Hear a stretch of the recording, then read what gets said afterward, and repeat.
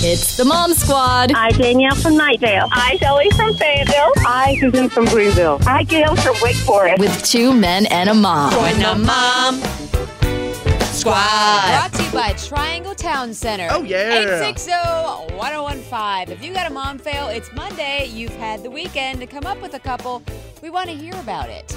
Rachel with us right now. Good morning, Rachel. What's your mom fail for us? So I was pregnant with my third child, and my oldest was about 4.5. And she was doing dance, and she had her first little mini recital, and it was right around Halloween. So they asked all the kids to wear their Halloween outfits, and that year we all went as a family as Three Bears and Goldilocks.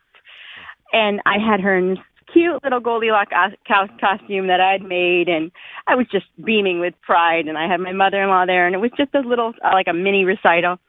And they're running and doing their little dance.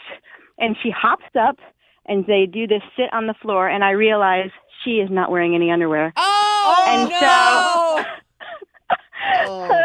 Sure. And I'm like, oh, my God, you didn't put any underwear on, baby. And so she had a bare bottom the whole Oh, that is funny. Recital. And I'm certain other moms might have saw it or whatnot, but oh, well. Oh, that is so funny.